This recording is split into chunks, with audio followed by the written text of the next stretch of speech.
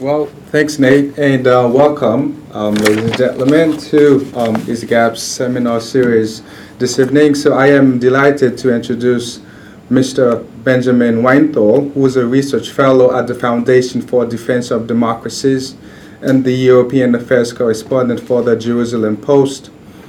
Weinthal's investigative reporting has uncovered valuable information on Iran's energy links to European firms, as well as Hamas and Hezbollah's terror finance operations in Europe. He has also examined the growth of the Islamic State in Europe, growing anti-Semitism on the continent, and neo-Nazism. So accordingly, the topic of his presentation this evening is Europe's economic war on Israel, the role of anti-Semitism in BDS, and product labels. So let's look forward to a very stimulating presentation by Benjamin Weinthal. Welcome to ISGAP. Good evening. First, I'd like to thank ISGAP for the invitation. Dr. Charles Small, with whom I spoke yesterday, is in Israel and couldn't be here. But I'd like to thank him and Vivaldi for the nice introduction, and Nat's in the back, and Ira, is he here? Probably still downstairs, conscripting folks to attend this lecture. He's out on Lexington Avenue passing out flyers. I've been told, it's 6:15, so I've been told, as with my previous lectures here, that I have been allotted about 4.5 hours for this talk, since it's complex. So we'll finish about 10:30, and then we can have dinner.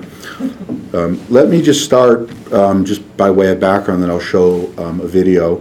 I've been reporting on and analyzing the boycott, the BDS movement, since 2006. So 1 year after the BDS movement formally declared its goal to isolate Israel and punish its economy. But I should add, before BDS was formally announced in 2005, Europe has been infected with BDS. So BDS has existed in Europe for decades. I would argue, going back to 1967, after the war, BDS, at least it wasn't called that, but it existed nominally and on the ground, and BDS accelerated after 1967. So I'll use the phrase BDS to capture what took place in Europe since 2005 and since 1967. Well, let me just start with this video. I'm extremely technologically inept, so I hope I can do this. This is, okay, they have the code pink. This is at APEC 2015 Code Pink demonstrators.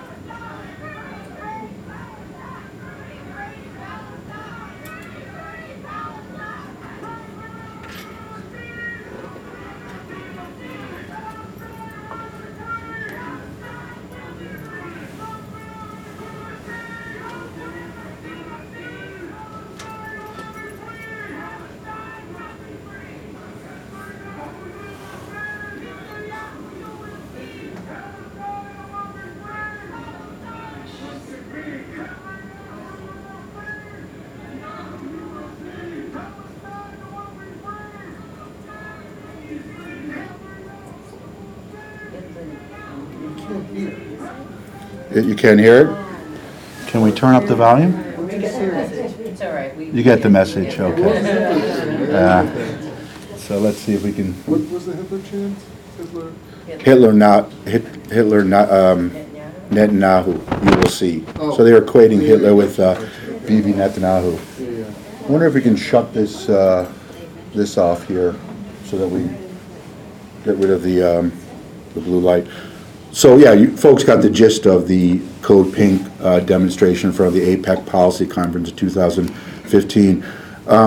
I assume here everyone knows who Code Pink is. It's, a crackpot, extreme leftist group that supports BDS. And on its website, it has a number of pages calling for Israel to be boycotted. Here, as you can see, one of the co-founders, Medea Benjamin, was wearing pink. She had blonde hair. Was laughing as the demonstrators were calling for the abolition of Israel.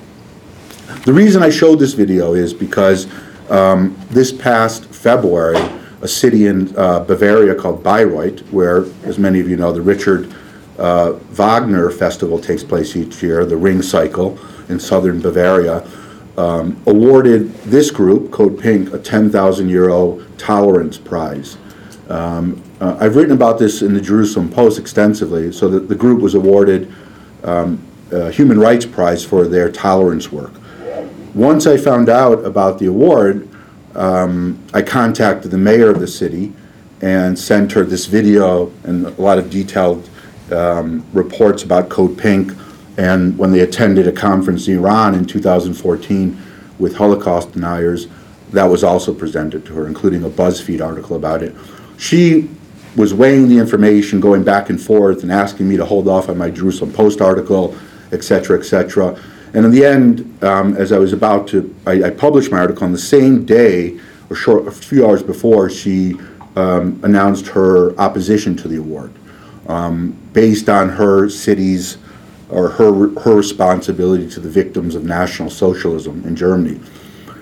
It created a national scandal once she set out this press release based on the information I'd sent her. She cited the Jerusalem Post's investigative report, and the city council in this city went ballistic and decided to take a vote on the award. They eventually, after 2 weeks of heated discussions, including a number of members of the German parliament who intervened from the German-Israeli parliamentary group, who said, we oppose the tolerance award to Code Pink, the city council in the end voted 23-18 to award a BDS group a 10,000 euro prize, which they will receive, I believe, in a week.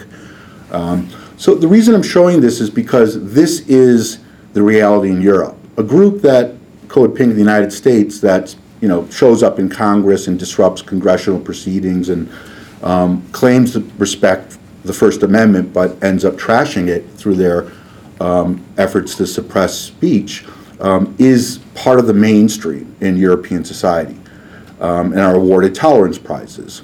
And I think it's important to keep that in mind because it shows, in this case, what you have is state-sponsored BDS, as opposed to the U.S., where I've been told, and again, I'm based in Israel and Europe, so I'm somewhat disconnected from what's happening in the United States.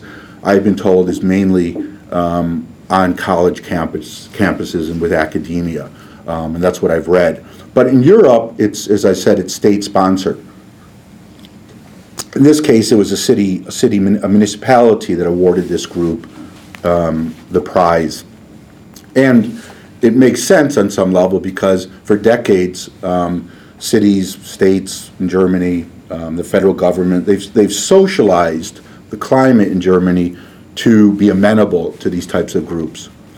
Now, a quick overview, this is what I'd like to talk about, and I'll try to keep it short because I'm of the view that good questions are better than good answers, and it's always more interesting.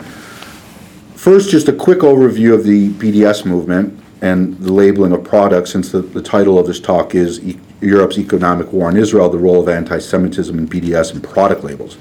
The second point I'd like to cover quickly is the overview of product labels from 2015 and the resulting actions once the product label measure went into effect, Israel and the U.S. response, as well as the presidential candidates. I think that might be interesting to hear what they have to say about product labels. The damage to Israel's economy, the mixed views about what is BDS, or in this case, and the product labels, what effect has that type of movement had on Israel's economy.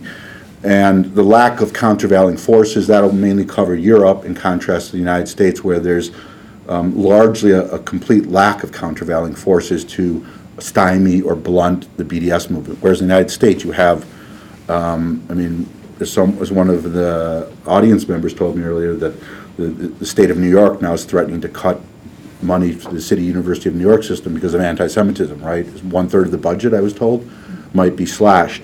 And the opposite would happen in New York. They would increase the budget to support BDS. And finally, where's BDS tending? Now, in terms of Europe, and I think this is interesting because in Europe in the 60s, after the 67 war, there were certain thinkers who actually predicted where we're going to be now. Both of these thinkers were Jews, both of them, one from Germany and one from Austria. One survived Auschwitz, and his name is Jean Amri. Many folks may have heard him. In the late 60s, he said,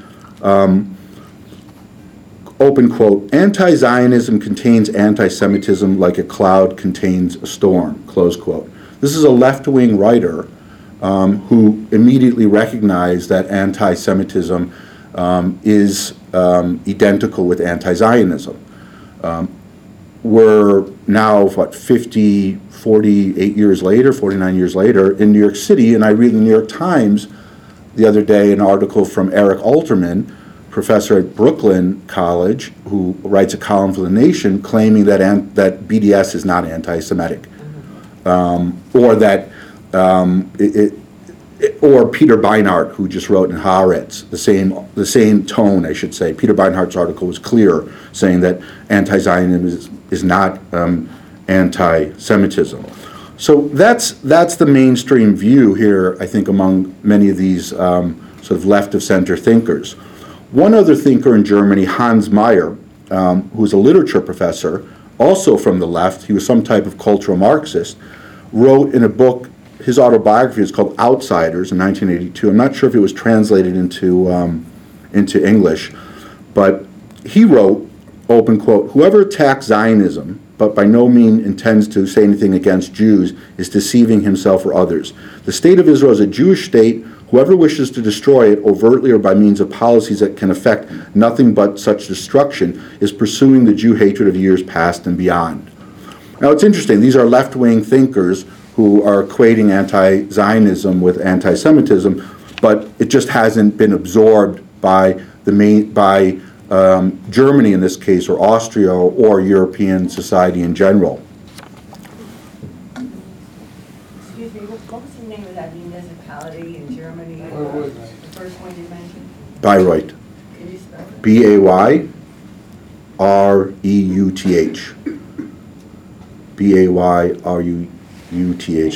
So if you look, if you Google the Jerusalem Post, and you'll see a whole series of articles about it. It turned into a national scandal, which I thought was interesting. But I'll revisit that a little bit later because I wanted to talk about the Israeli embassy's response to that award. The Israeli embassy was just completely outraged, and it issued one of the most powerful statements I've seen in the 15 years I've been reporting on Germany. One last quote, and this came from November of this year from Charlotte Knoblauch. She's the head of the Munich Jewish community. It's the second largest Jewish community in Germany. And she's a Holocaust survivor. She's now about 83. She told me when Munich was right before the city of Munich was about to provide a room in its cultural center to a BDS speaker, she turned to me and told me in an email, and I'll quote her, open quote, "The BDS campaign disguises the socially acceptable, don't buy from Jews, as a modernized form of Nazi jargon by demanding don't buy from the Jewish state," close quote. She was outraged because in November, right before the memorial commemoration services for the pogroms in 1938, the city of Munich provided space to a BDS speaker. Again, state-sponsored, in this case city-sponsored BDS. Now, what is BDS? Many of you folks know, and I apologize if I'm repeating what's probably self-evident for most folks in this group. The BDS document from 2005 demands the end of Israel's occupation and colonialization of all Arab lands, dismantling the security wall that protects Israel from Palestinians, and the right of return of several million, actually more than several million right now, descendants of original Arab refugees. The founder, Omar Bagati, has stated of BDS, the real aim of BDS is to bring down the state of Israel. A return for refugees would end Israel's existence as a Jewish state. Now, that's what the founder is saying BDS is. So to move into the overview of the product labels. The product label movement, or it's a movement on some level, is highly dangerous from my perspective. Now, in 2009, Denmark implemented product labels on, again, products from the disputed territories, the West Bank, East Jerusalem, and the Golan. So when I talk about the settlements, I'll move back and forth between the disputed territories and settlements. The UK was in 2009, I apologize. Denmark was in 2013. So Denmark was 2013. The UK was the first country in 2009 to implement product labeling. So it probably corresponds to why they have such a high level of anti-Semitism. It would be an interesting study. Belgium, 2014. So while Belgium was not too focused on terrorist cells in Brussels, they were very focused on labeling Israeli products. But that's a whole story, another story.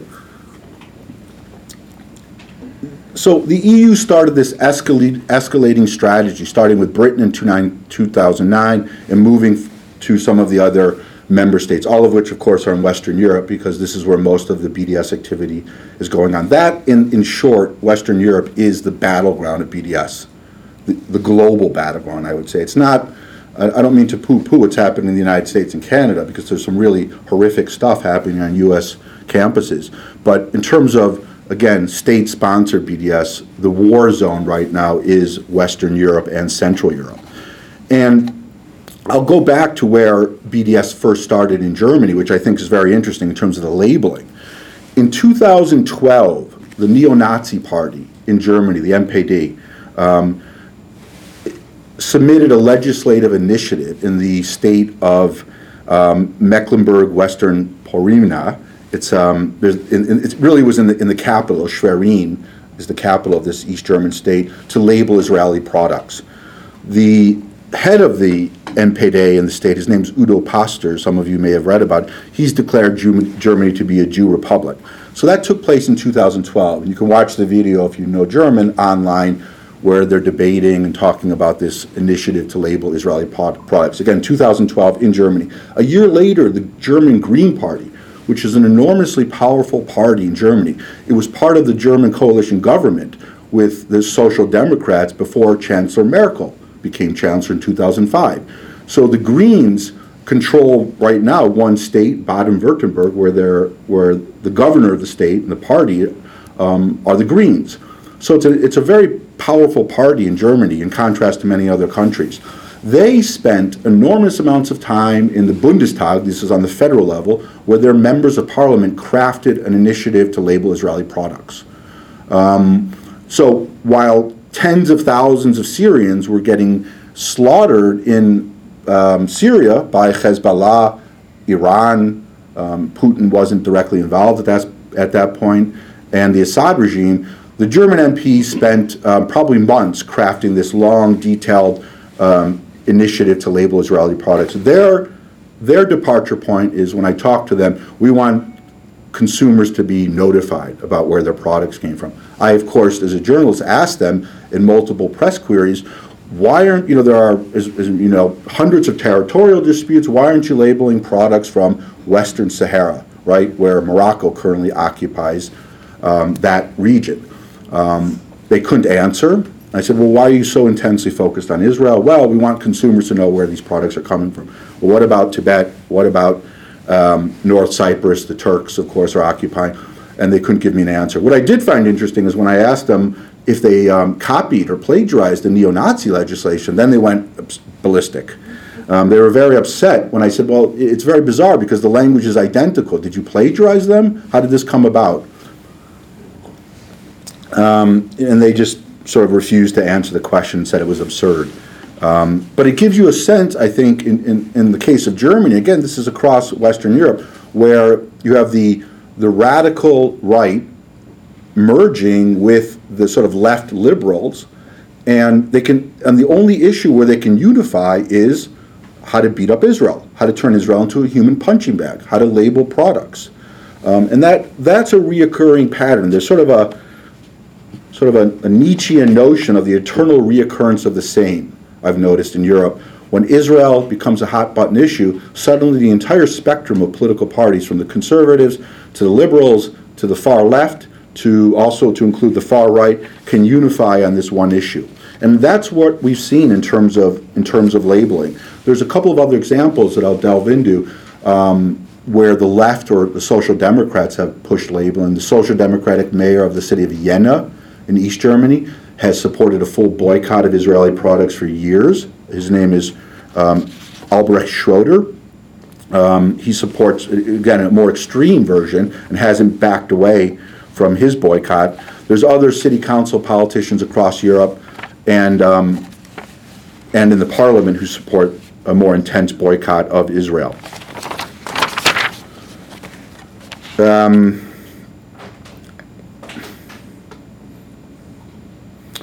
I'll move into point number 2, the overview of product labels from 2015. So that's the background, at least in Germany. And I'm focused on Germany not only because I'm a reporter there, but because Germany is the economic engine of Europe and considered by the Israeli government to be the best friend of Israel in Europe. Clearly, there seems to be a disconnect right now between those positions where German-Israeli relations are rock solid because of these types of disputes, especially in the area of product labels. 2015, November 11th, the European Union introduced what's called an interpretive notice on the indication of origin of goods from the territories occupied in Israel since June 1967.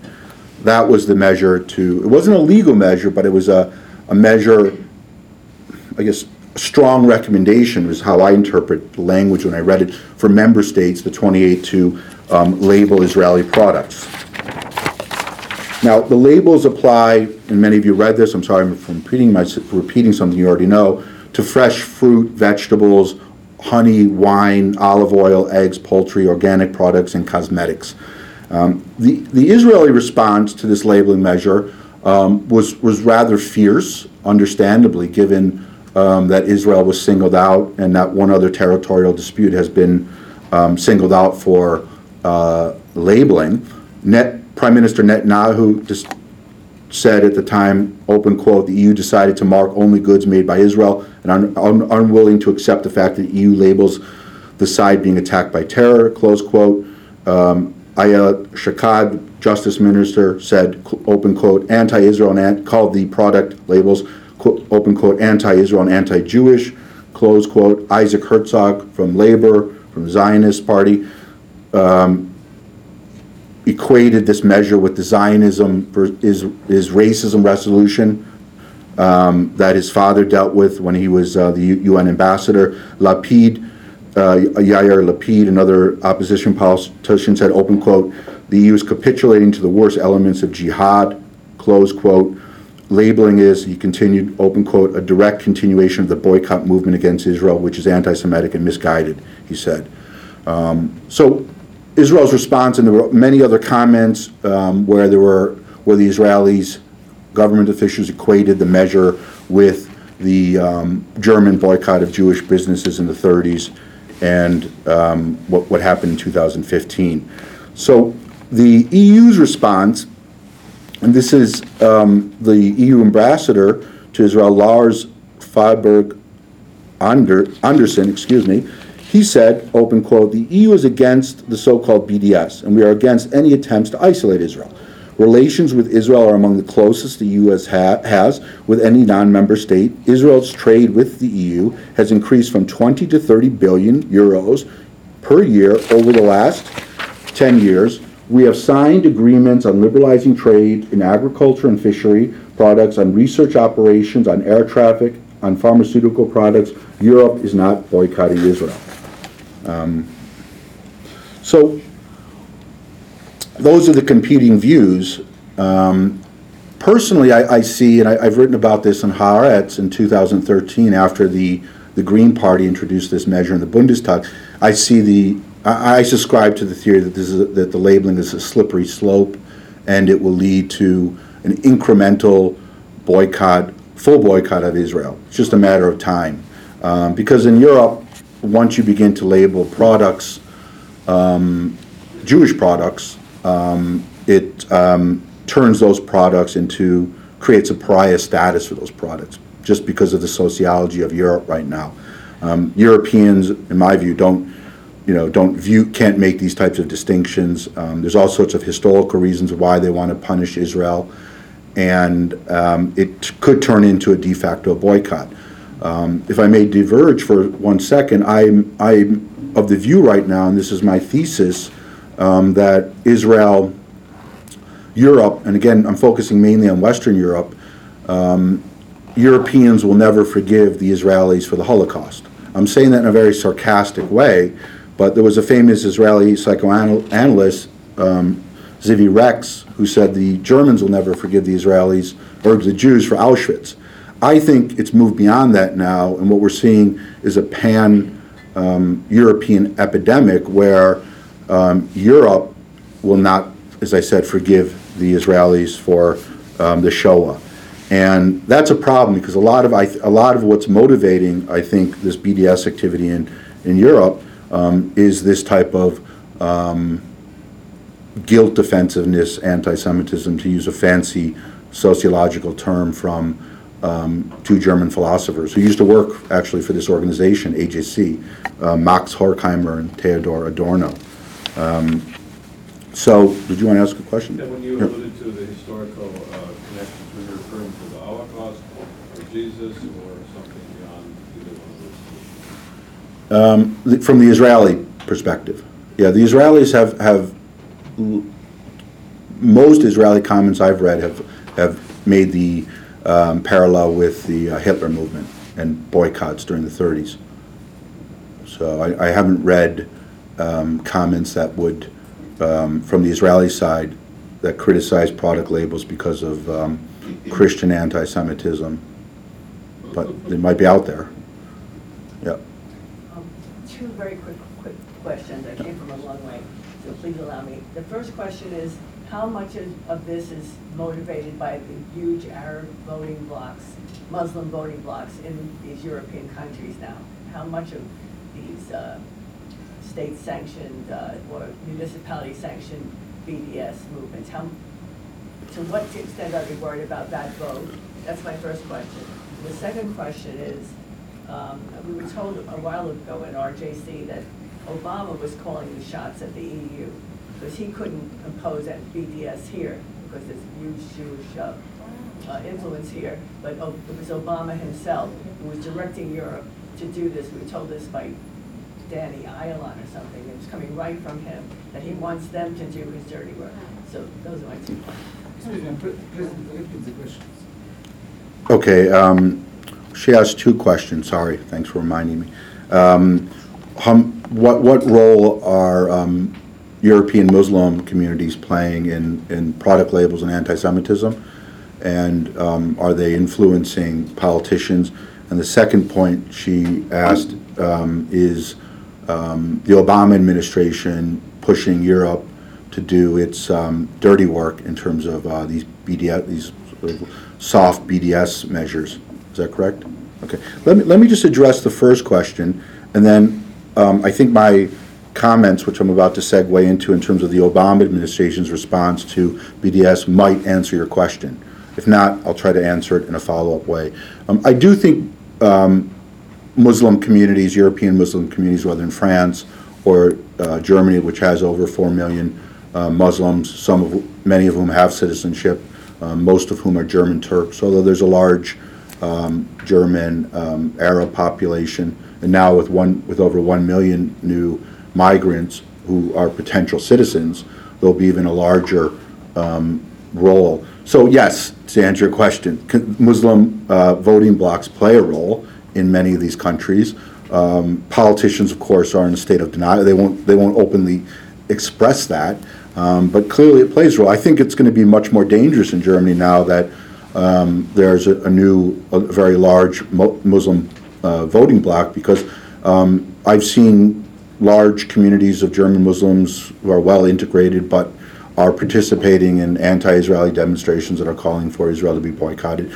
Politicians in Germany are saying, well, they need to sign a form or make some commitment that they're the migrants that they support Israel. There has to be some type of prerequisite as part of democratic life in Germany. It strikes me as rather odd. I mean, I know this is a dangerous parallel, and I'm being a bit hyperbolic here, so I'll qualify this next comment with scary quotes.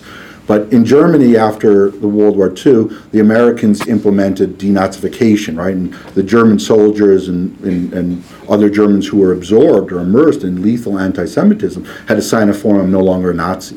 So Germany now goes back to the sort of same process because it's very bureaucratic. They want refugees and migrants to sign a form that I'll support Israel. We know that denazification didn't work that well after 1945.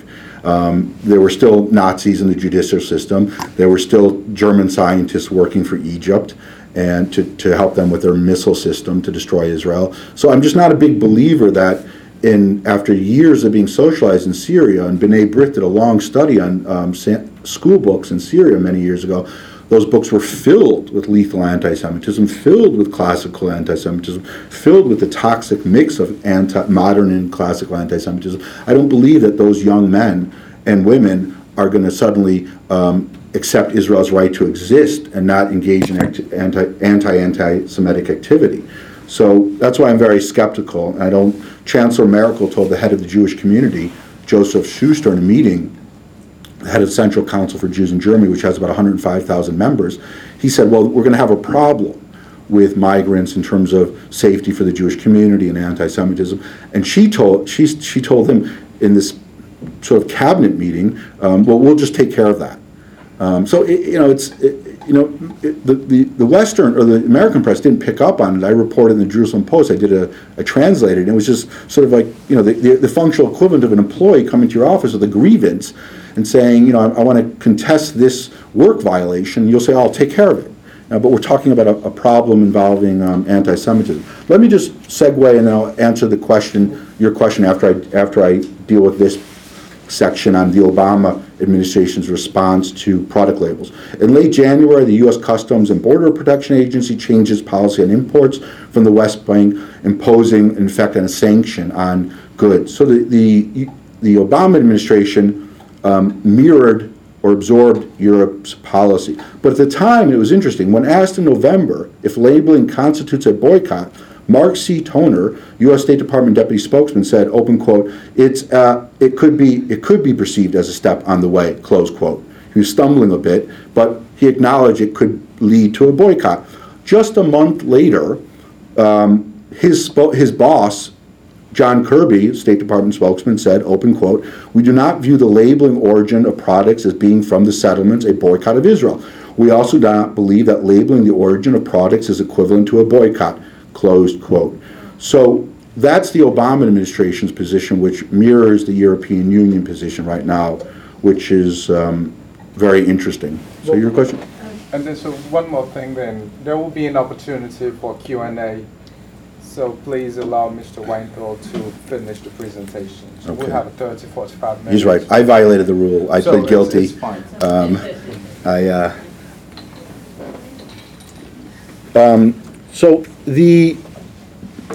But there have been some lawmakers in the U.S. have tried to breathe life and fire into stopping the European labeling system. Here's some examples. Prior to the EU imposing a label on Israeli products in November, Senator from the great state of New York, Kirsten Gillibrand, am I pronouncing that right? Yes. And presidential candidate from the Republican Party, Ted Cruz, took the lead in sending out a letter to the EU in November. They wrote, it was a bipartisan letter, I think 36 senators. I have to check the exact number, but it was a high number of senators. Open quote, as allies, elected representatives of the American people and strong supporters of Israel, we urge you not to implement this labeling policy, which appears intended to discourage Europeans from purchasing these products and promote a de facto boycott of Israel, close quote. So they got it, in my view, the senators who wrote that letter. In terms of the presidential candidates, well, he's now defunct, but Mark Rubio, is defunct as a presidential candidate, condemned the guidelines as anti-Semitic. He used the A word. Hillary Clinton has condemned the BDS movement, but to my knowledge has not addressed the labeling guidelines. I don't recall her saying anything at her speech at APEC. Correct me if I'm wrong.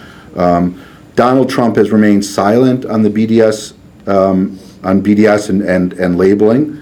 As folks know, his sort of now famous quote is, open quote, "Let me be sort of a neutral guy," close quote, in terms of the Israeli-Palestinian dispute. And what I thought was interesting, in Germany, he had a spokeswoman show up on a very popular television show.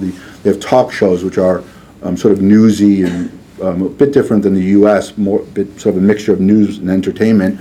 And she went to great lengths to say that Trump would be neutral in the Israeli-Palestinian dispute. So she was speaking to an audience that wanted to hear that and sending them sort of dog whistles that, from her point of view, Trump will sort of continue Obama's policies or in that direction. That's how I interpreted it. Now, what's interesting in terms of the responses from the Americans is there has also been a breath of fresh air in Europe. There are two countries that actually opposed implementing labels. Many of you may have read this in the Jerusalem Post and other Israeli papers. Hungary, with a very right-wing government, authoritarian, I would say, with a small a, or maybe with a large a right now, it's hard to say, and the most left-wing government in the history of Europe since 1945 in Greece. Both of those countries are vehemently opposed to labeling and are not going to label Israeli products. So it's a topsy-turvy world right now in Europe. I'm trying to make sense of it, and a lot of other people are too, in terms of how this labeling is playing out. Now, I'm on point 4. Let's see how much time we have here. I want to make sure we have enough for the questions answered. About 10 more minutes. Yeah. Okay. The damage to Israel's economy, and I'll just quickly go through this. There's been mixed views on the damage to Israel's economy based on what I've read. Some of the high-profile companies, many of you have read, pulled out of the disputed territories. For example, SodaStream. That's probably the most important, I guess, example of where BDS imposed pressure. I thought it was remarkable when I was abroad that Scarlett Johansson, is that how you pronounce her name?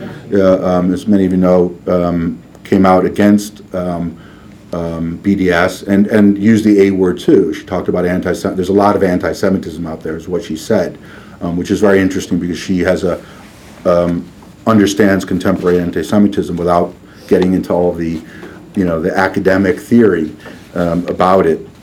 She instinctively understood it, and so did Woody Allen, by the way, when he was in Israel. That's amazing. But there was an interview with him when he was doing his new film, and he talked about during this interview with one of the Israeli television stations that there's a lot of anti-Semitism behind this sort of ad nauseum criticism of Israel that we experience. I think it was last year, 2 years ago. If you send me an email afterwards, I'll send you the link. So the damage to Israel's economy, as I've mentioned, there is SodaStream. There is the case of the Orange telecommunications giant that claims it wasn't a BDS measure, and the CEO showed up to Israel to try to apologize.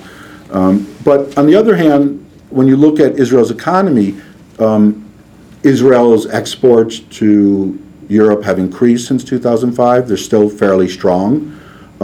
Even in South Africa, as one of my editors at the Jerusalem Post recently wrote, trade has increased, even though there's an incredibly hostile environment toward Israel there. And trade is now increasing with China, India, Southeast Asia, Vietnam. So there is this, again, what I would say a mixed bag. Is BDS really hurting Israel's economy? There are competing views. I should say when I did interview Uzi Dayan when I was in Israel in February, the former Major General in the Israeli Army, the nephew of Moshe Dayan, I asked him about BDS, and he said to me that the main problem with this BDS movement is delegitimization. That these folks who are the BDS activists are trying to strip Israel of its identity, trying to strip Israel, of course, of its existence, and trying to just issue body blows to Israel so that it loses its sense of legitimacy. In short, to turn Israel into a highly abnormal country. So I think his perspective is interesting because that's where a lot of the BDS is taking place, right? Especially in Europe. I tweet every weekend, or try to tweet every weekend. Another weekend passes in Europe where there hasn't been one mass demonstration against Assad, Islamic State, Hezbollah, and Iran. And I said, I'll ask on my Twitter feed, where are those tens of thousands of Gaza supporters when you need them? And this has been going on now for 5 years now, right? We just went past the 5-year point for the Syrian civil war. But what immediately triggers mass demonstrations across European cities, Berlin, Paris, London, is a conflict between Israel and the Palestinians. There is one thinker who just wrote, one writer in Ynet just a few days ago, Tal Kainan, the CEO of Clarity Capital, a New York and Tel Aviv-based investment firm. He wrote a piece, BDS is an existential threat. And he delved into it, and you can read the article on Ynet, from the economic point of view, and listed some very compelling figures as to why BDS has the potential to severely damage Israel's economy. Now, I'll move on to the countervailing forces. I should just add, in terms of BDS and Israel's economy, I think the jury's still out. That's sort of my view at this point. I'm somewhat, I think I'm agnostic, but at times I tend to think that it's doing some damage. But in the final analysis, I think the jury's still out in terms of the economy. I think Uzi Dayan, my personal view, was right that these types of movements, unless there's resistance, will continue to create a delegitimization of Israel's existence. This leads me to the countervailing forces in the U.S. versus the European Union.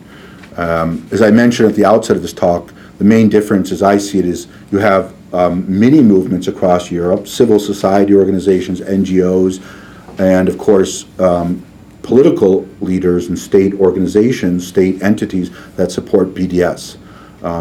Nearly 50 states in the United States have now passed some form of anti-BDS legislation, whether it's real legislation with teeth, which we have in the state of Illinois, which last week listed, named and shamed companies.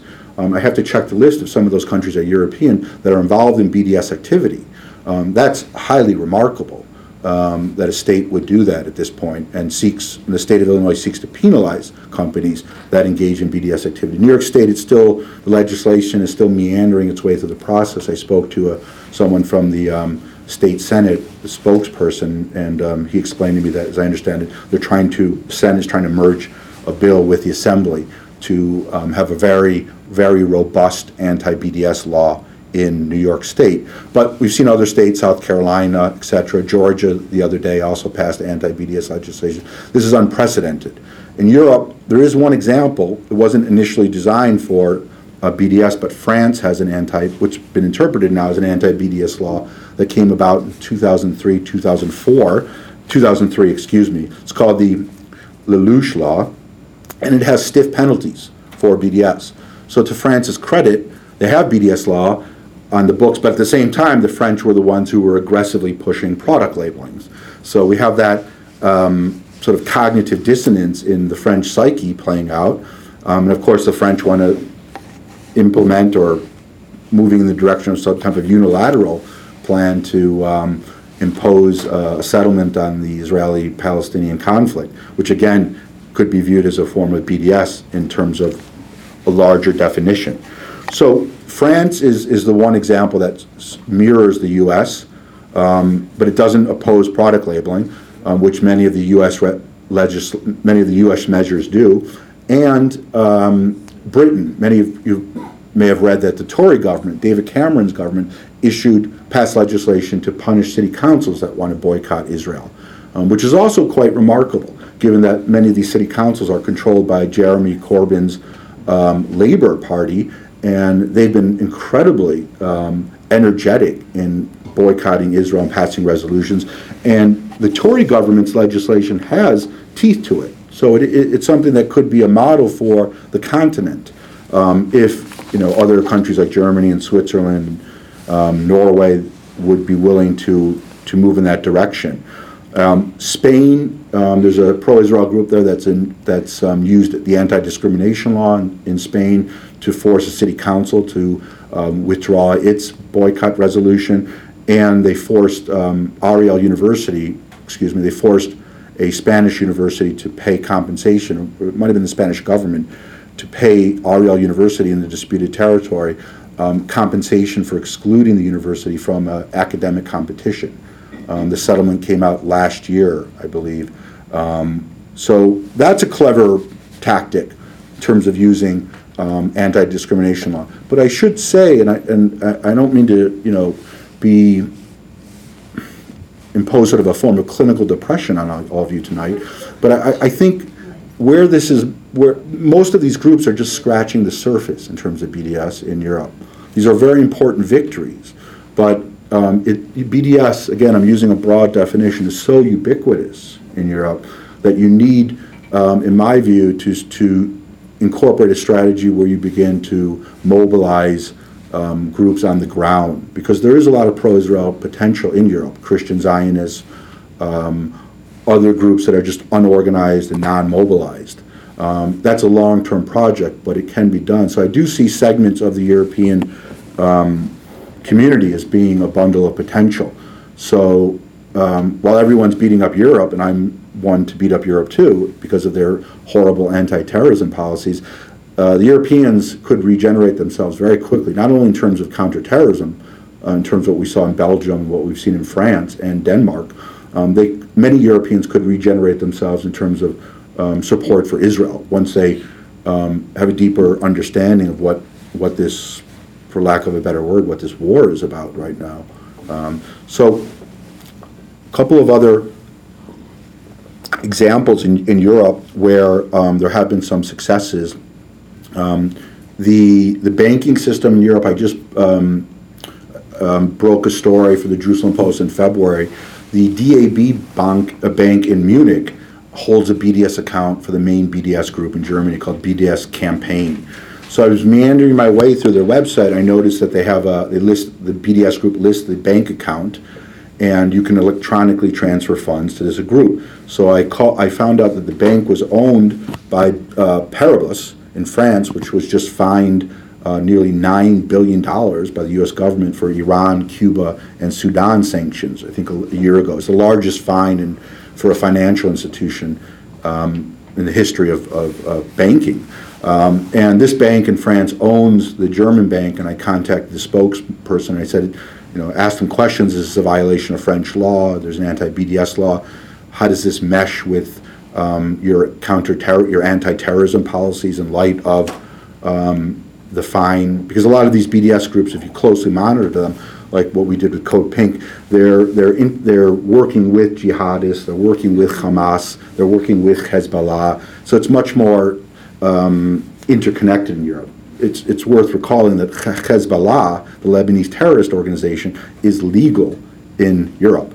They outlawed the military wing, which is a distinction without a difference, but the organization, the political wing, is still operating. So this organization, and they, of course, Hezbollah and the Hamas members, which is also illegal, but there are 300 members in Germany, participate in this BDS activity. So to cut to the chase, the French bank, Paribus, within a week closed the account of the BDS group. So it's interesting that there is some sensitivity. I was, to my astonishment, this took place within a week when I spoke to a second source to confirm it, and BDS, the BDS campaign group in Germany went ballistic, and they were issuing all sorts of anti-Semitic cartoons about the closure, attacking me in terms of with these cartoons and articles. But a large financial institution in Germany and France recognized that there's something very unsavory about BDS and closed the account. So it'll be interesting to see where that goes in terms of the countervailing forces in Europe. There are other organizations that are doing terrific work in uncovering BDS activity, exposing the inherently anti-Semitic nature of these organizations. NGO Monitor, many of you probably know, Professor Gerald Steinberg, They've delved into this whole layer of NGOs, and I see it as a sort of a troika system. You have the state-sponsored BDS apparatus, that's the government. You have NGOs, which are scattered all around, which receive government funding that promote BDS in Israel and, of course, in Europe. And then the third layer is the civil society or private organizations that are actively involved in BDS. Also in Austria, there has been, again, to my astonishment, the Austrians are actually far ahead of the Germans in countering BDS. In my wildest dreams, I never thought this would have happened, but this past March, for those who follow BDS on campuses in Europe, a student group at the University of Vienna, 3 groups that form the governing coalition, the student parliament, the Social Democrats, because the student groups they're very aligned with political parties. It's much different than U.S. The Social Democrats, which the Chancellor of Austria is a Social Democrat, the Greens, another very powerful party in Austria, and the Communists. Yes, there are some communists left, but this is probably the only pro-Israel communist group I've met. And these 3 student groups that control the student parliament issued a resolution defining BDS as anti-Semitic and opposing it, of course, and criticizing their U.S. counterparts on colleges for supporting BDS. I wrote the dispatch for the Jerusalem Post, did very well. I strongly suspect it was a bit over 100,000 page views, but it didn't get as much traction in the U.S. as I anticipated, probably because it's an election cycle and everyone sort of turned inward and focused more on what's happening in the U.S. But it's just inexplicable that one student from the University of Maryland, Nat knows her, mentioned to me that she had read the article and she's doing work in this area and didn't know it was my byline, but she was very happy to see it. It sort of was the type of news that can breed inspiration for folks who are doing work in this area, because it can be very lonely, especially on college campuses right now, I would imagine, for minority groups that are working to oppose BDS. So in Austria, that took place, and the mayor of Austria told me also in February, his spokesman called me, and I was inquiring about BDS events in a city-subsidized building.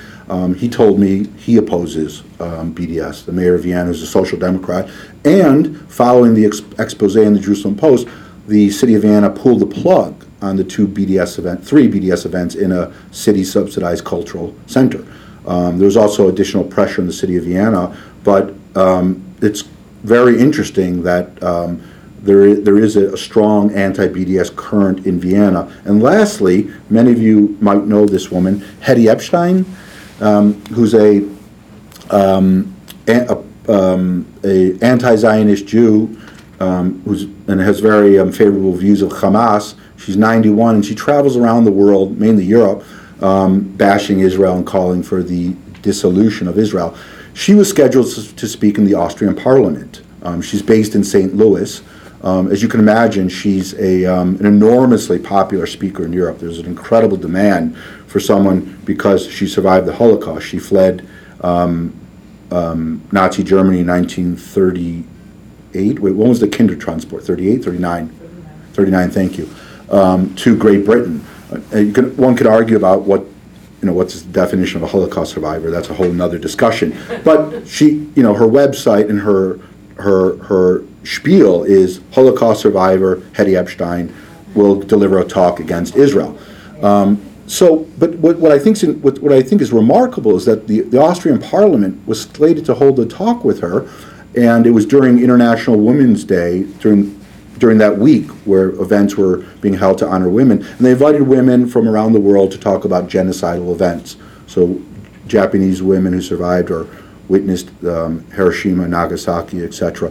And Hedy was scheduled to speak, but she typically talks about Israel in her talks, and the woman who organized the event is a 9/11 truther from the United States who believes in her articles that in one article she wrote that Israel was behind 9/11. So I presented this information to the spokeswoman for the Austrian Parliament, and the Austrian parliamentary president canceled the event. So there is something at work in Austria. I don't know if it's going to spill over into other countries, where there is some level of, it's not perfect, but there seems to be a level of sensitivity about this issue that I don't see right now in Germany or Switzerland. Now, I will get to the last point here. Let me just see how we're doing. Yes? Any next questions? Point number 6, where's BDS in Europe tending? I'll just give a running shopping list of where I see BDS tending, the dangers ahead. These are the areas that I would imagine, Israeli officials and these, the NGOs are involved in fighting BDS, and European politicians who are sympathetic to Israel would have to devote serious thought to, in my view. Settlers or Israelis who live in the settlements being banned from entering the EU, that's a potential danger. That could be the next step in terms of where BDS is tending in Europe. What we saw last week at the United Nations Human Rights Council in Geneva, where there was a blacklist of Israeli, the council introduced a blacklist of firms operating in the disputed territories to cause damage. That could be absorbed or taken on by the EU, because the EU countries, I think most of them abstained from the vote. So typical European Union, where their spines quickly turn to jelly when they have to make an important decision. 3, the incremental labeling of more products from the disputed territories, stronger labeling, intensified activity in this area, increased BDS activity from, as I mentioned, new migrants to Europe. That will give a shot in the arm to the BDS activists, again, the next generation or the current generation. Depends how fast folks get integrated. I'm joking here, but a perfect integration would mean in Europe that they support BDS. If you're well integrated and well assimilated, that would correspond to supporting BDS. The possible interference with more human rights groups. For example, Human Rights Watch has called for a boycott of Israeli goods in the disputed territories. So more activity in that area. I also see more attempts, for example, in Bremen and Bonn, after the labeling took place, which I mentioned gave a real shot in the arm to BDS activists.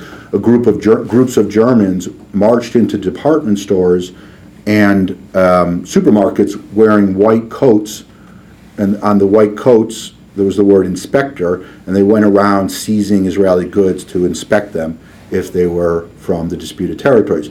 The white coats, of course, suggest that Israeli products are contaminated. So it's a the continuity between the 12 years of fascism between 1933 and 1945 and the present was on display with these German groups, these anti-Israeli activists, and these were Germans. I've watched the videos and I've read the articles who marched into these department stores. And as many of you know, and I'll end on this point, there was a high-end department store that pulled Israeli wines from their shelves, KaDeWe in Berlin, earlier this year. It was a big story because the Spiegel reporter, whom I know, called up the department store and sent emails. I got copies of his email queries from different sources, and he said, "What Israeli products are on your shelves? The EU just passed a law determining them to be illegal." And of course, KaDeWe, there was a Pavlovian reaction, and they removed 8 brands of wines from the store in January. So I spoke to the spokesman, and when I was in Israel, and he was trying to defend it, saying, "Well, we want to make sure it's properly labeled, etc." And then I researched the department store a bit more, and the department store was Aryanized in the 1930s. And I published that, and then the Israeli government, I noticed the next day, picked up on that because they quoted it in their statements that the store was Aryanized, and the store quickly put back the products. When I spoke to the Spiegel reporter, and I asked him, "Well, you sent this email saying that the products are illegal," and he was tweeting about it, that this is illegal. And in Europe, it's opinion journalism and news gathering is mixed. It's much different than the United States and England, where there's a Berlin Wall between editorializing and straight news reporting or news gathering. And I asked him, "Well, what was your motivation for this, and did you consult with your editors?" And he said yes. And then he told me that all the editors at Der Spiegel support labeling. I said, "There must be one dissenting voice there." And he declined to answer my last question. I'll end on that note. Thanks for your time.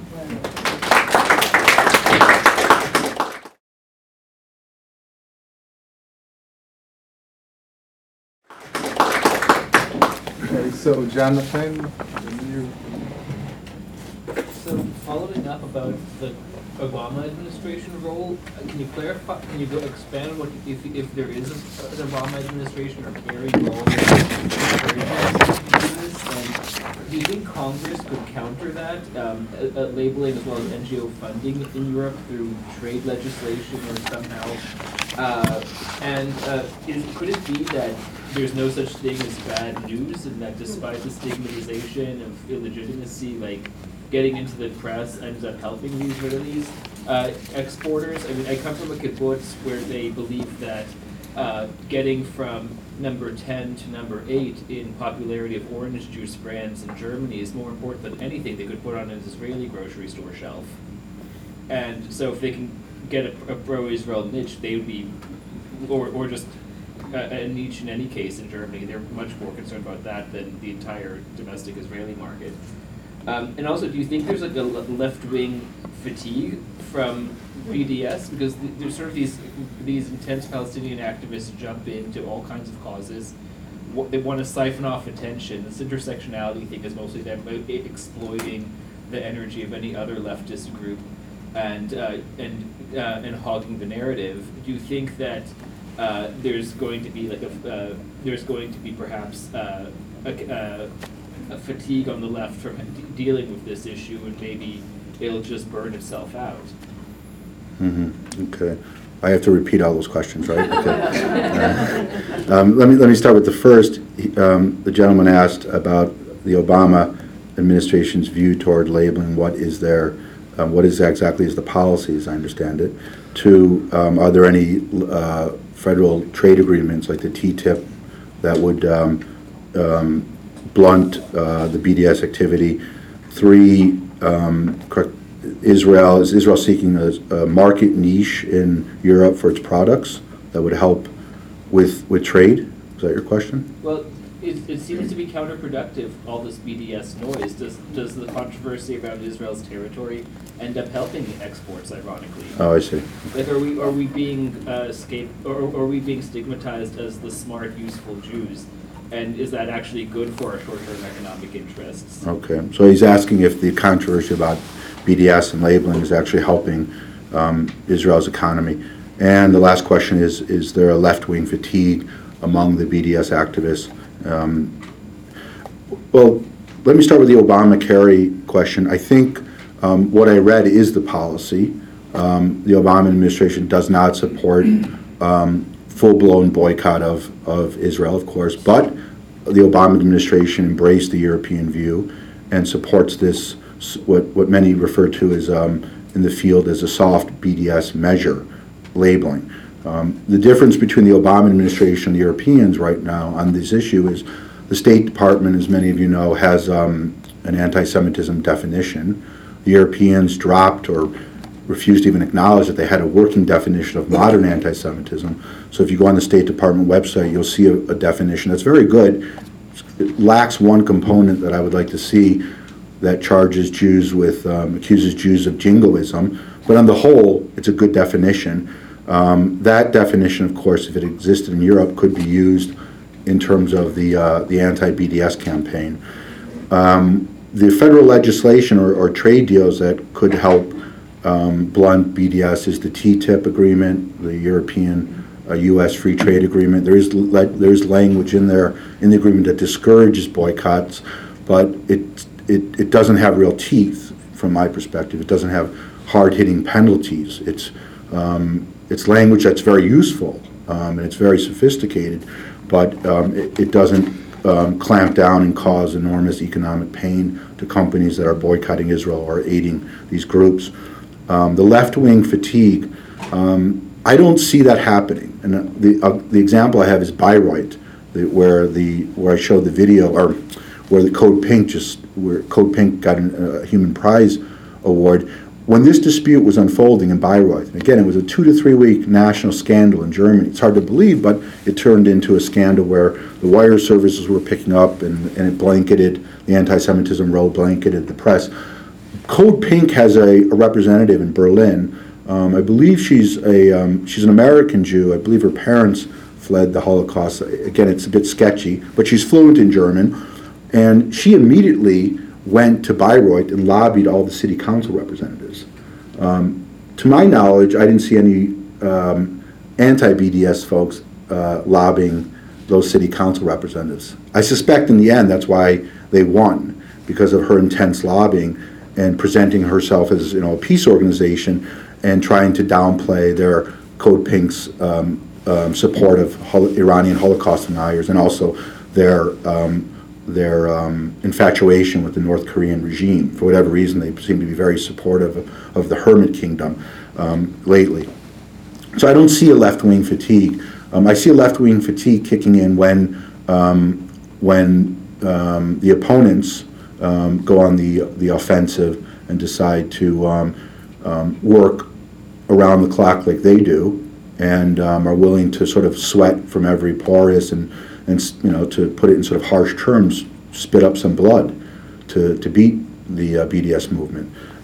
That's what's going to take. Your last question about, your third question actually, which I'm answering now, about Israel, whether the controversy is helping Israel. I don't see that. That's the view actually of the peace movement in Israel. The left, the extreme left, I would probably say Meretz, take the view, well, this is a good measure, labeling, because it'll tell Europeans and other consumers that they should support Israeli products that are made within the borders of 67, that they'll know to buy these products, and it'll help advance the peace process. So I'm very skeptical of that view. Yes, Ms. Listen.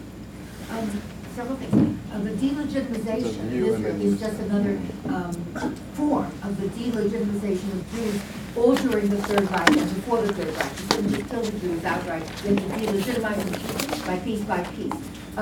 Secondarily, Norway, for instance, is doing one step better or worse in that when you want to have kosher shechted meat, or you want to have bris milah, they won't let that happen. They have passed laws to say, no, the meat doesn't have to be kosher shechted, and makes it very difficult for Jews to get kosher meat if they're kosher. Also, people who want bris milah can't get it. And also, it's just did a piece on GMO, genetically modified foods, and that arouses great panic and great passion. And I think there's a connection there between the negativity to genetically modified foods, which people are hysterical about without foundation, and these things that are to such an extent that recently BDS was so intent on delegitimizing SodaStream that they said, we don't care if thousands of Palestinian Arabs were thrown out of work that was good paying and well compensated in medical benefits and so forth, and they didn't care. As long as Israel was screwed, as long as products that were done behind the Green Line were screwed. And there were so many parallels. There's an irony also in that Angela Merkel, when asked what her reason is for bringing in millions of so-called refugees from these areas that are under problematic war, bellicosity, she said, well, you know, we want to make up for the things that we did to the Jews. But the irony is, the more of these refugees that come in, the less likely it is that BDS will be protested. The more refugees and the more Muslim people coming in to Germany, to Austria, to all the countries of Europe, the less likely it is that Jews will have a voice, or that the protest people will have a voice, because they're being overwhelmed by children, and they're being overwhelmed by very activist men between 15 and 40. I mean, I've never heard Merkel directly or explicitly say that she's admitting refugees because of the Holocaust or Jews. It was a ... It was a ... And oh, congratulations, by the way, on this terrific amount of research you did. I paid her to say that right 2 hours ago, actually, for my talk. Just quickly to respond, I've reported on Syrian refugees on the Syrian-Turkey border, and I crossed into Syria in 2013. I'm not someone who's opposed to resettling refugees. I guess the question is how Europe's handling the Syrian war, and why Europe's not bringing the war to Assad. I'm someone who supports intervention and thinks that the Assad regime should be dissolved and Iran should be curbed. So it's a tricky thing, but it's I don't want to veer too much off on that topic. We can talk afterwards, because it's not, you know, it's a secondary issue to the talk. But thank you. Yes, Ms. Yes, thank you. Yes, we've been waiting. I think I have two questions that are And then- brief. You mentioned all the candidates who's on BDS. You did not mention Bernie Sanders. Has he addressed that at all? That's the first question. Quick, and really quickly, the second question is this. The American courts, do you think that they are going down a slippery slope in connection with BDS? I think there's a connection here. When they disallowed an American citizen born in Jerusalem to have Israel noted on his passport. It had to say Jerusalem. Isn't that BDS in other clothes? Ooh, that's a good question. The two questions are, did Bernie Sanders address BDS, and is the Supreme Court decision to not allow Americans born in Israel to put Jerusalem on their passport? No, if an American born in Jerusalem cannot have Israel on his passport. Israel, excuse me, yeah. Let me I'll address the first question. The second question's trickier because I'm not a lawyer and I can just sort of, wildly speculate what that's about. But Bernie Sanders hasn't addressed it, to my knowledge, BDS. I stand corrected. There was a JT article. Good question. I just read this because the problem with BDS is there's the news that comes out at a rapid fire pace right now because it's so prevalent in the media as opposed to a year ago. There was a JTA article where he did say BDS has elements or is anti-Semitic.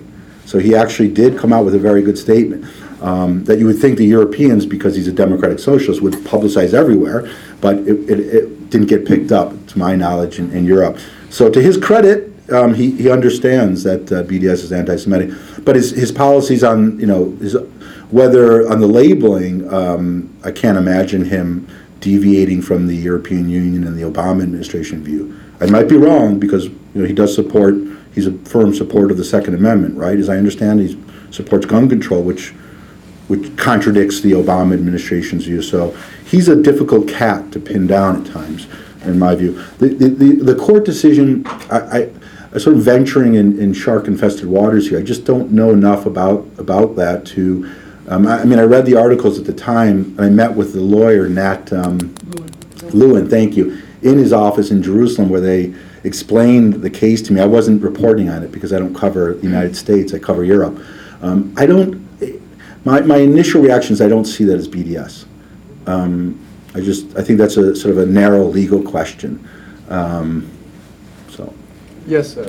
He's been waiting patiently. Do you think that the current terrorism and the other problems with the refugees, the sexual harassment in Germany, and all the other myriad problems that have been happening to the refugee in the refugee community is going to affect people's attitudes towards Israel? Will it maybe make people a little more aware, the violence and the other disorder, make people a little more aware of what Israel is up against? I'm asking him. These are excellent questions. The gentleman asked is the terrorism attacks in Europe and the mass sexual attacks on women and sexual harassment. Are these problems going to affect European views towards Israel? I think again, there's. It's very hard to jump into the future on this type of question. Is there any evidence now of any change? I think there's been, of course, a boost in for example, in Germany, the Alternative for Germany party. It's a right-wing populist party that's not friendly toward Israel. I've seen their demonstrations where Germans have approached with Israeli flags who are pro-Israel, and this right-wing populist party, the Alternative for Germany, has told them to leave the demonstration. So it's. I think the trends don't look good for European Jews. And my view is, and I mentioned this, I believe, last year at ISGAP when I spoke, European Jews have 3 or 4 possibilities right now. One is they can make Aliyah, which I hope they would do, as an Israeli citizen. 2, they can relocate to safe spaces, to use the language of college students now. Those safe spaces would be the United States and Canada. and New Zealand, Australia, mainly countries in... Australia, No? No, absolutely not. Okay. Well, I think the Anglo-American world is safer than Europe. 3, they could self-arm, and impose or create their own version of the Second Amendment and arm themselves and form self-defense groups. Or 4, they stay in Europe and they turn inward and they're running scared and they're afraid to criticize Islamic animated anti-Semitism, etc. Those are the 4 possibilities. Daniel Pipes, who I respect, predicted, and this may answer your question on some level, I think it resonates with me, that Europe is now tending toward 2 possibilities. Right-wing fascism, sort of the echoes or some modernized version of what we experienced with, we see this with Le Pen in France and other right-wing parties, or Islamic animated fascism, where there's a strong presence of political Islam that would repress Jews in many ways. Yes, sir. Yeah. I'd like to ask 2 questions. Question number 1. First of all, thank you for your presentation. Question number 1. Most of the references you made were to BDS related to products. Would you care to comment about the boycott movement in academic circles in Europe and where this movement is going? My second question is a bit more difficult. Omar Barouti, you mentioned his name, is not only the founder of the BDS movement, he's an active leader of this movement and goes all over the world promoting this movement. It so happens that he has Israeli residency. It so happens he is a resident of Akko. It so happens that the Israeli government hasn't been able to put its acts together, even with regard to denying him residency for what he's doing all over the world to Israel. So my question is, by what you know, what has the Israeli government done as compared with talking about? What has the Israeli government done to combat this phenomenon? Yeah. There's excellent questions this evening. The gentleman's, yep, I see my director here has pulled out the German whip. And the first question is, he asked is, what's the status of BDS in academia in Europe? The second question is, what is the Israeli government doing to combat BDS, especially in light of the fact that many of the BDS activists are from the Israeli Knesset or outside of the Knesset and travel around the world to promote BDS. First question, it's a great question because I should have mentioned this in my talk, and I left it out. And that's why at the end of the day, good questions are better than good answers.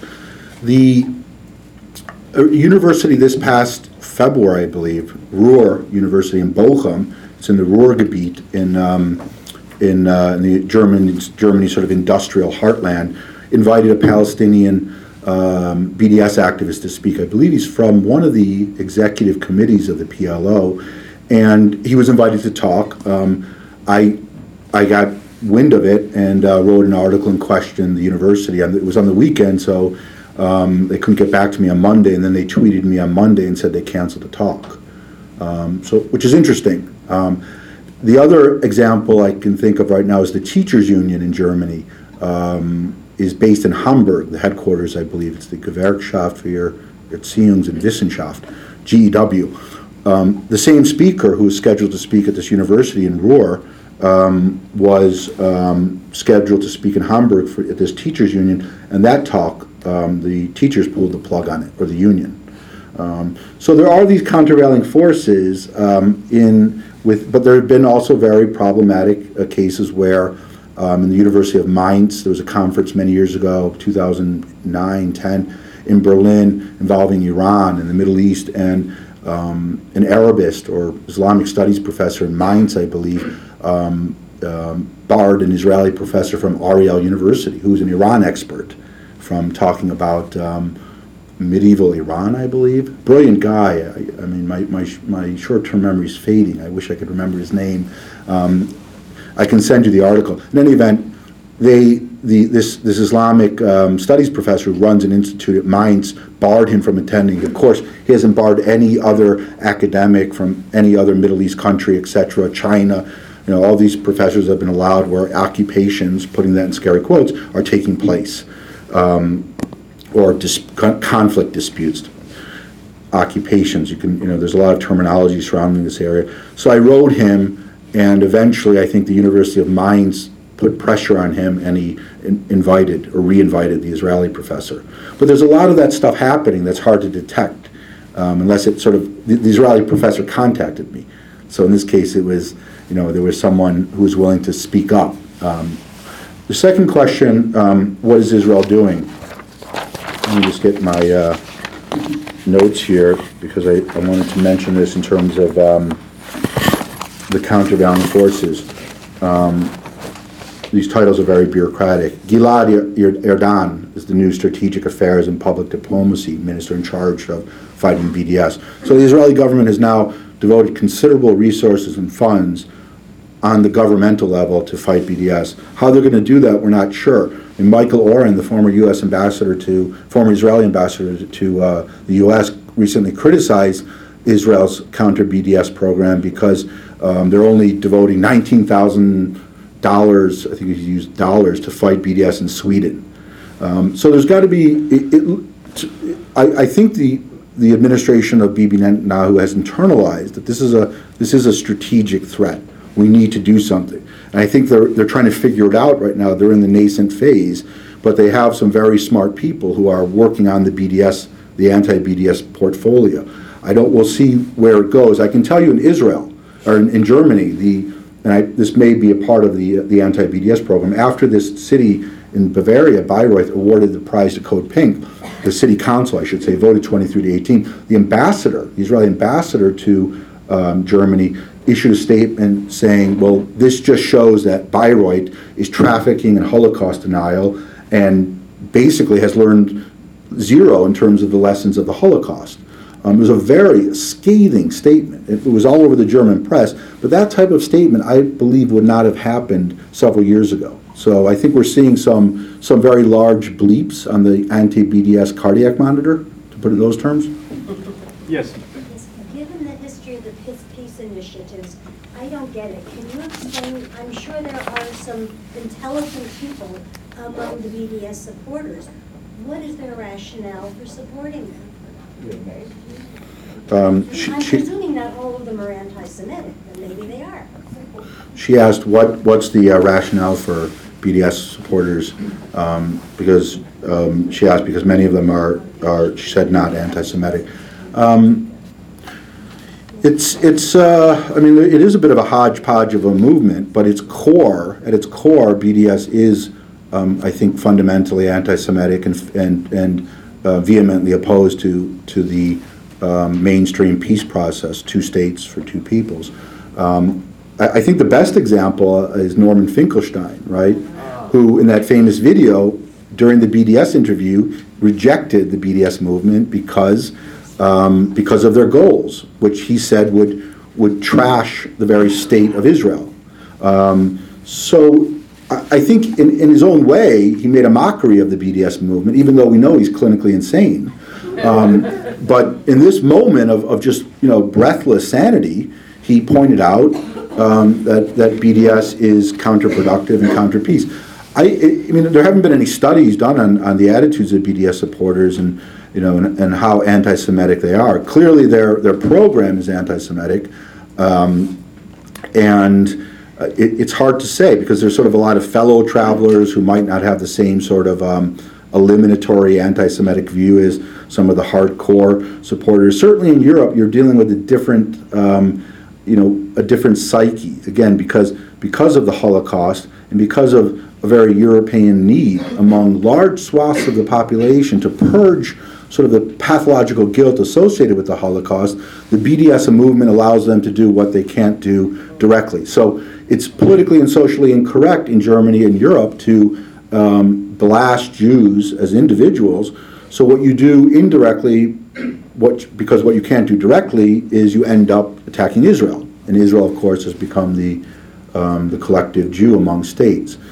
But there are scores of examples that show that that the BDS movement is contaminated with anti-Semitism, contrary to all their statements that we oppose anti-Jewish attitudes and prejudices, and they issue these platitudes constantly, but they can't rope in all of these activists who are at times extremely violent. Yes, Ms. Most of the focus is on, in essence, the enemy without, and there's very little focus on the enemy within. Like an organization like UJA, which would give a contribution to the New Israel Fund, is funding BDS and the Jewish Voice for Peace. Large amounts of money. They do, it's coming through the Jewish Communal Fund, which is a donor. UJA is United Jewish Appeal, is that what it is? Yes. Okay. This gentleman, you had a question? Yeah. I'm a filmmaker myself based in Sweden, and I just wanted to ask you to comment on how you see the BDS, or what would correspond to that, in the cultural arena in Europe. I mean, I can give you many examples, but I'm more interested in your panoramic view of how these things play out, let's say, in what we call culture, in literature, film, theater, and so on, and in festivals connected to that. Well, these are huge questions. Can I add a question to this? Go ahead. A follow-up question. What, as part of an answer to his question, what is the role of intellectuals and professors in supporting this movement? Not the people who demonstrate on the streets, but the people who give them a kind of a backwind to support them. Yeah. Okay. The two questions are: what is the role of BDS in the cultural landscape in Europe, literature, film, and what is the role of intellectuals who support BDS and professors? Let me just ask the gentleman here: what examples do you know of? Just I'm curious because you're from Sweden.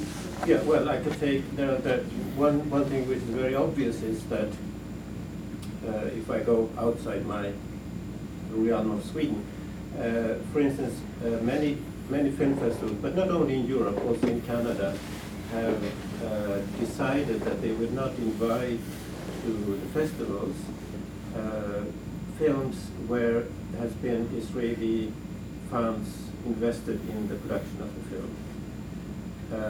Or, for instance, the Film Festival of Edinburgh a couple of years ago, they invited,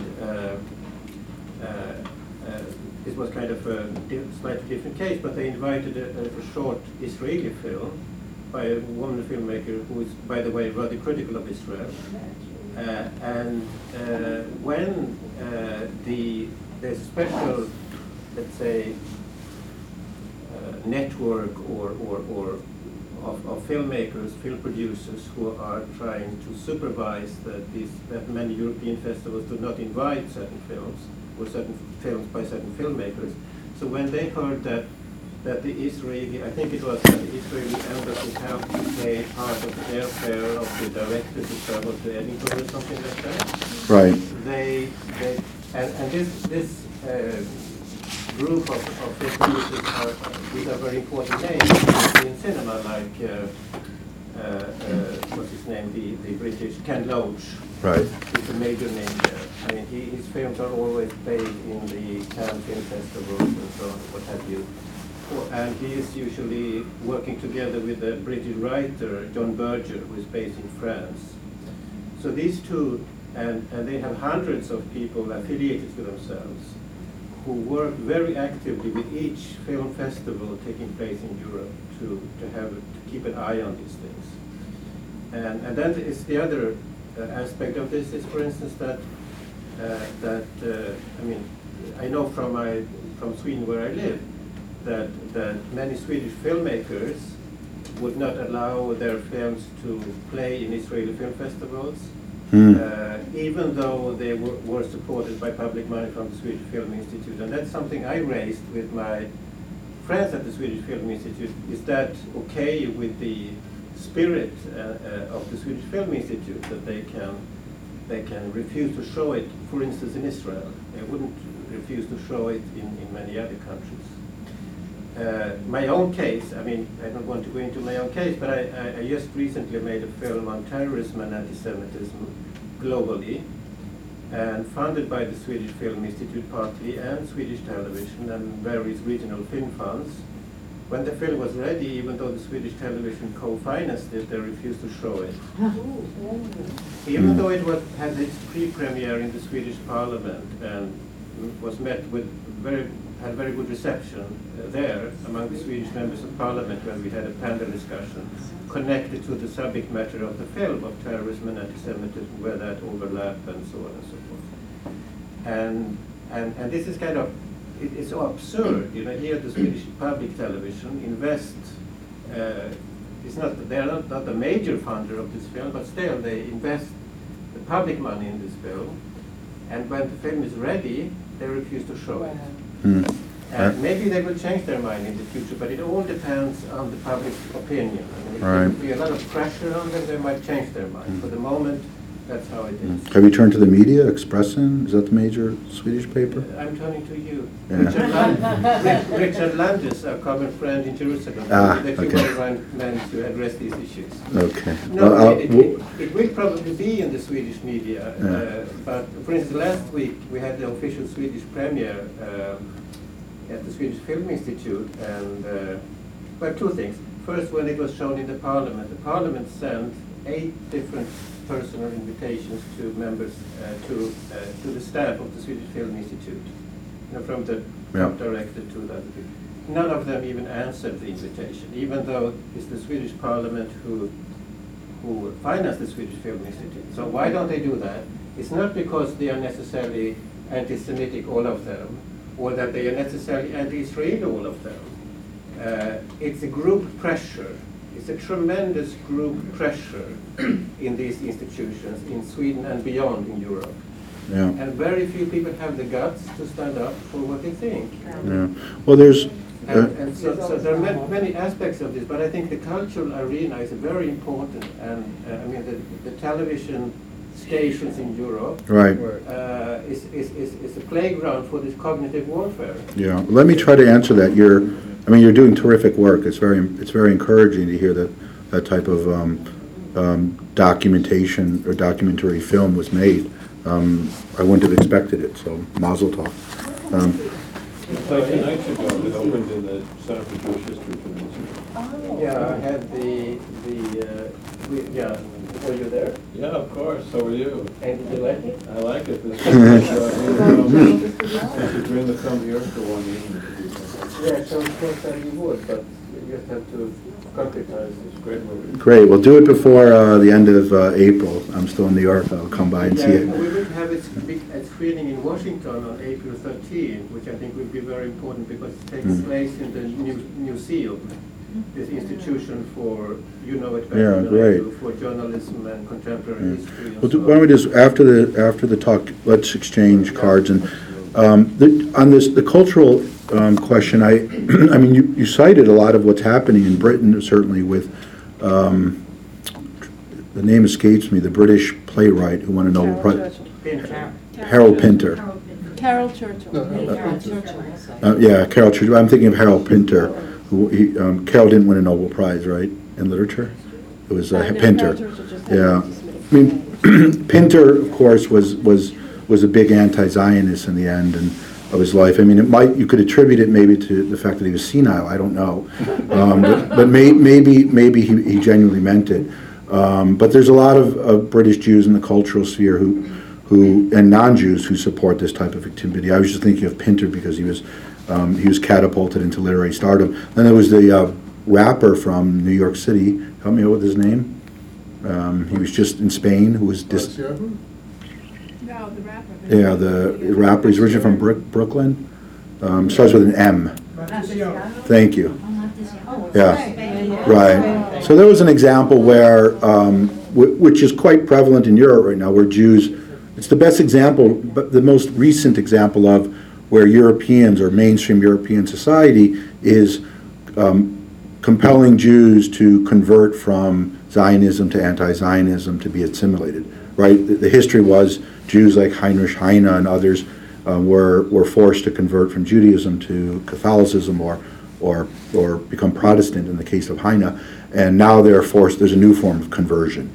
We saw that in the case of in this cultural example. Of course, they in the end they withdrew that demand that he convert to anti-Zionism. But you see it in those types of examples. In Germany, I haven't seen that. I mean, because most of the films that actually end up in Germany are very critical of Israel. So it's sort of the opposite effect, where where the only films that are being shown are films, which is fine. But you would think there would be other films. For example, I do recall a film about autism that an Israeli filmmaker made that was at a film festival in one of the Scandinavian countries that was opposed, even though it was about autism. I don't remember all the details. Norway, thank you.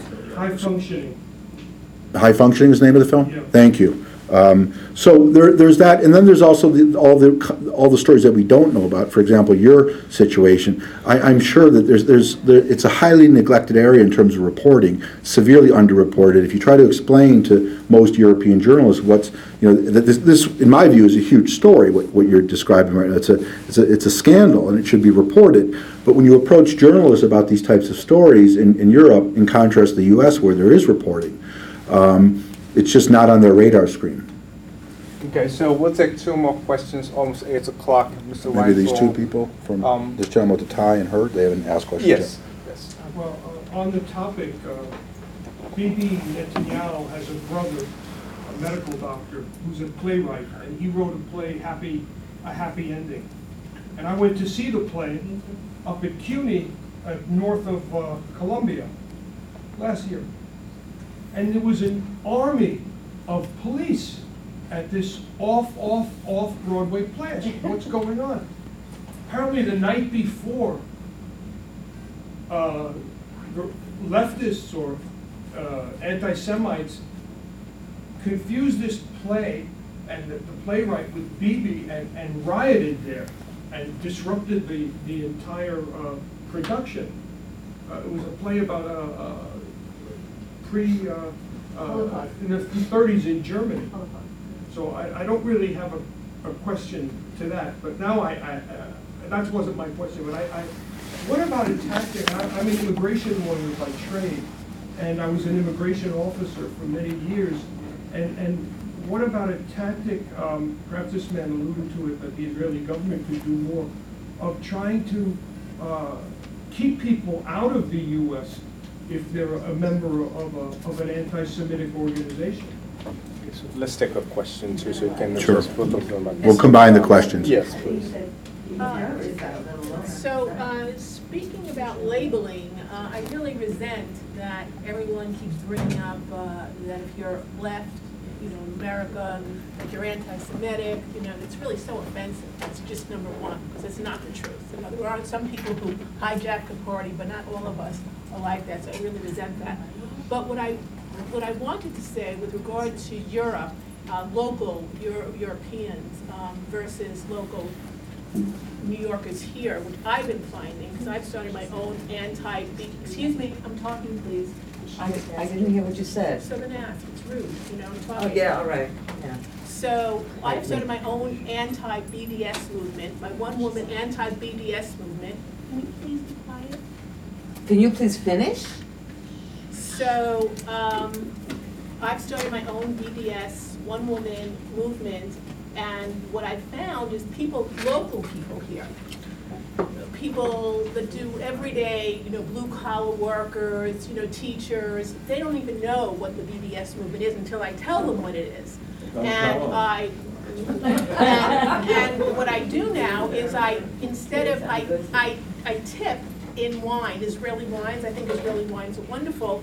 And I tend to give gifts that way to encourage support of buying Israeli products. And I'm just wondering, are the local people, and we hear about it in the media, but do local people in Europe know what the BDS movement is? Okay. So the two questions are, what about a tactic of keeping people out of the U.S. who harbor these types of anti-Semitic views? The second question, are local people in Europe aware of BDS? First question is, I would imagine if these folks have jihadi connections or terrorism connections, then you can be barred. But anti-Semitism is still an opinion in the U.S. and in Europe, so I can't imagine that immigration officials would bar someone because they hold an anti-Semitic view. In Europe, where anti-Semitism in many cases is illegal, it still is an opinion because they haven't embraced the modern definition of anti-Semitism. The question, are there local people in Europe, are they aware of BDS?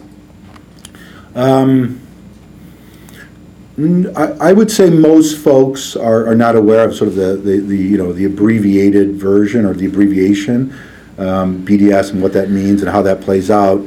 But they don't need to be aware of it because the attitudes there, when you look at polls and attitude surveys, are they have pejorative views of Israel. So the boycott stuff, or ostracizing Israeli goods and merchandise, you can activate that view quite quickly because of anti-Semitism that's been inculcated for many decades. But I would say if you approached a cashier in a supermarket in Germany and said, "Do you know what BDS is?" she or he would say no. The intellectuals, of course, and I'll answer that your question. The intellectuals, of course, know what BDS is. I think in many ways the anti-Semitic movement in Europe is largely, on some level, at least the intellectual gangster aspects of it, are driven. It's driven by it's an elite project, I should say. So you have many intellectual gangsters who are involved in BDS, and I think that's what leads to the question of what's the role of professors and intellectuals in supporting BDS. You've seen the reports about British academics supporting BDS, and a group of Italian academics many months ago issued a support for BDS.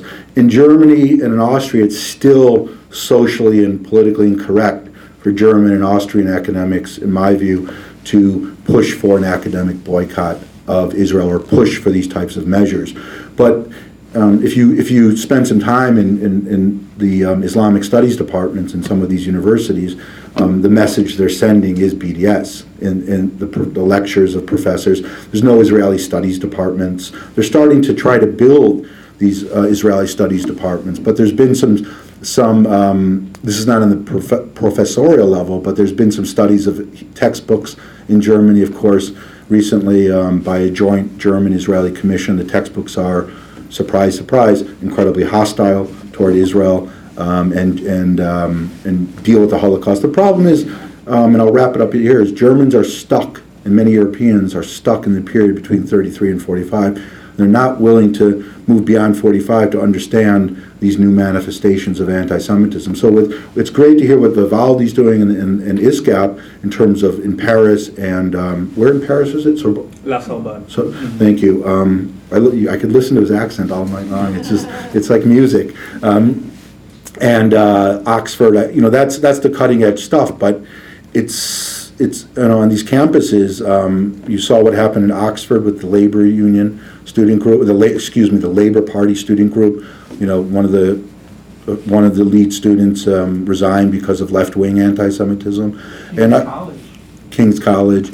So yeah. So I think just to answer your point about leftism, I think anti-Semitism contaminates all political wings. But again, what you're seeing in Europe, because of its social democratic history, and I consider Angela Merkel right now a social democrat, and so do many German commentators, although she's a member of a conservative party or leads the Christian Democratic Union.